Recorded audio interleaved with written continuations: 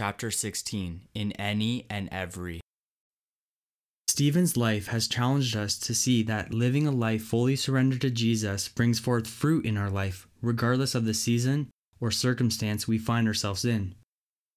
One of the greatest seeds planted from Stephen's life was at the time of his death. A powerful religious man was present at his execution. Although this man stood on the side of the persecutors, it would only be a matter of time before he too would encounter this radical love he witnessed Stephen proclaiming to the people who killed him. We don't know how much time after this tragic day, but this man encountered Jesus in flesh, which resulted in surrendering all he was to Jesus.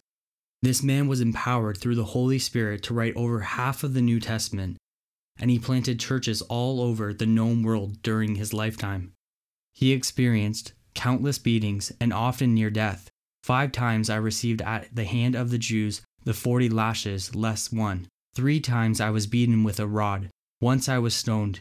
3 times I was shipwrecked. At night and at day I was adrift at sea, on frequent journeys in danger from rivers, danger from robbers, danger from my own people, danger from Gentiles, dangers in the cities, danger in the wilderness, danger at sea, danger from false brothers in toil and hardship, through many as sleepless nights, in hunger and thirst, often without food, in cold and exposure.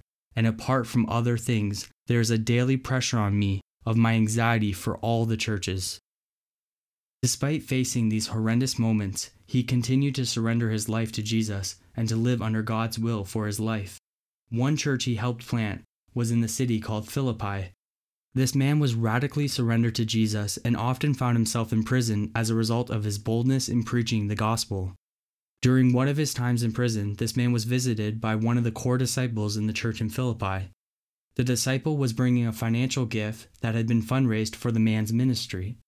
As a thank you, the man wrote a letter both encouraging and challenging the church in Philippi to continue to live fully surrendered lives to Jesus as citizens of heaven on earth. If you desire to learn more about this letter, I highly recommend watching the YouTube clip called Philippians by the Bible Project. It's about 8 minutes. I further encourage you to read this New Testament letter within the lens of surrendering. I promise you, it will be worth more to you than reading this chapter if you need to make a choice between the two. There is so much in this letter that highlights and emphasizes what a lifestyle of surrendering to Jesus looks like. In the midst of this man's thankfulness for the people in the church, he challenges them to live a life fully worthy of imitating. Beginning with Jesus as the ultimate life to be replicating, he then highlights his cherished friend Timothy and the man who visited him in prison with the gift. He urged them to live in light and reflection of the truth they came to believe and experience in Jesus Christ of Nazareth. Very similar to the previous chapter in this book, he challenged the church to look at the fruit in their lives as a reflection of whether they are rooted in Jesus. He warns them that there are those who are of good reputation yet are not full of the Holy Spirit, but another one, an evil one. He then describes his own life as an example of what a committed Jesus follower looks like and encourages them to imitate him. It is here I want to focus on the remainder of this chapter. I want us to reflect on the last 2 chapters of the letter that this man, Paul, wrote to the church in Philippi. In this first section of the letter, we see Paul placing himself on a metaphoric trial against those who are making accusations against him and preaching a different/evil gospel. In almost a sarcastic manner, he expresses how his life could easily measure up to their standards of living, but how, in his perspective, he counts these status markers as rubbish compared to knowing Jesus.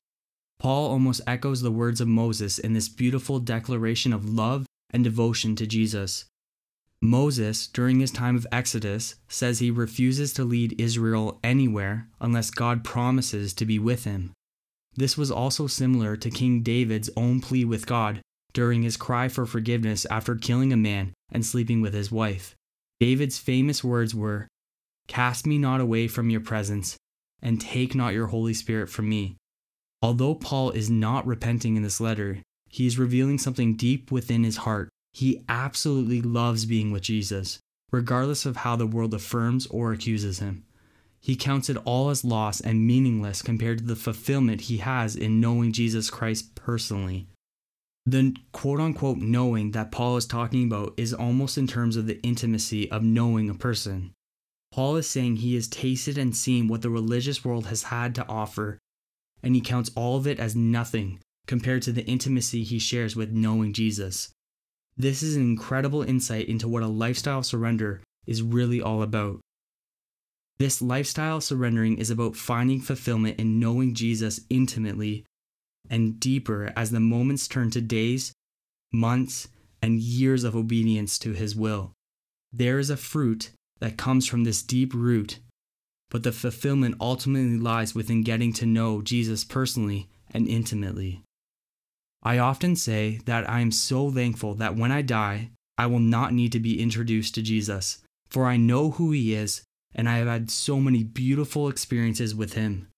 Yet even though there will be no need for introductions, I will spend the rest of eternity worshiping Him and getting to know Him in deeper ways.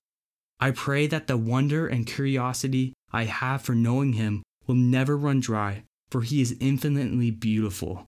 In the final part/chapter of Paul's letter to the church in Philippi, he encourages the church to continue to rejoice in Jesus always, and to never neglect to bring everything to Him in thanksgiving, including their anxiety. As they live in this way, Paul states they will receive the peace of God that will protect their minds and ears from believing any lies about themselves or God. There are more beautiful things that Paul says in this section, but I want to highlight 3 verses specifically. Not that I am speaking of being in need, for I have learned in whatever situation I am to be content. I know how to be brought low, and I know how to abound. In any and every circumstance, I have learned the secret of plenty and hunger, abundance and need. I can do all things through Him who strengthens me. Paul, in these 3 verses, reveals one of the personal fruits that is produced in us as we pursue knowing Jesus intimately in our lives through surrender. Paul claims that in any and every circumstance, there is a way to not only survive, but thrive. When we spend time with Jesus the way he describes in this letter, and throughout this entire book, we are given a supernatural strength to endure through any and every circumstance we may face in life. Remember, we serve and follow Jesus, who is the man with scars on his hands. This reminds us that this endurance and strength does not equate with us never feeling pain, hurt, loss, or tears, but an ever-growing closeness to Jesus. When we suffer as a result of our surrender to Him, our pursuit in loving Him and serving others, we are sharing in the sufferings of Jesus, as Paul described in a previous chapter. Therefore, a lifestyle of surrendering is a life devoted to Jesus in such a way that any and every circumstance we face only deepens our knowing of Jesus Christ of Nazareth.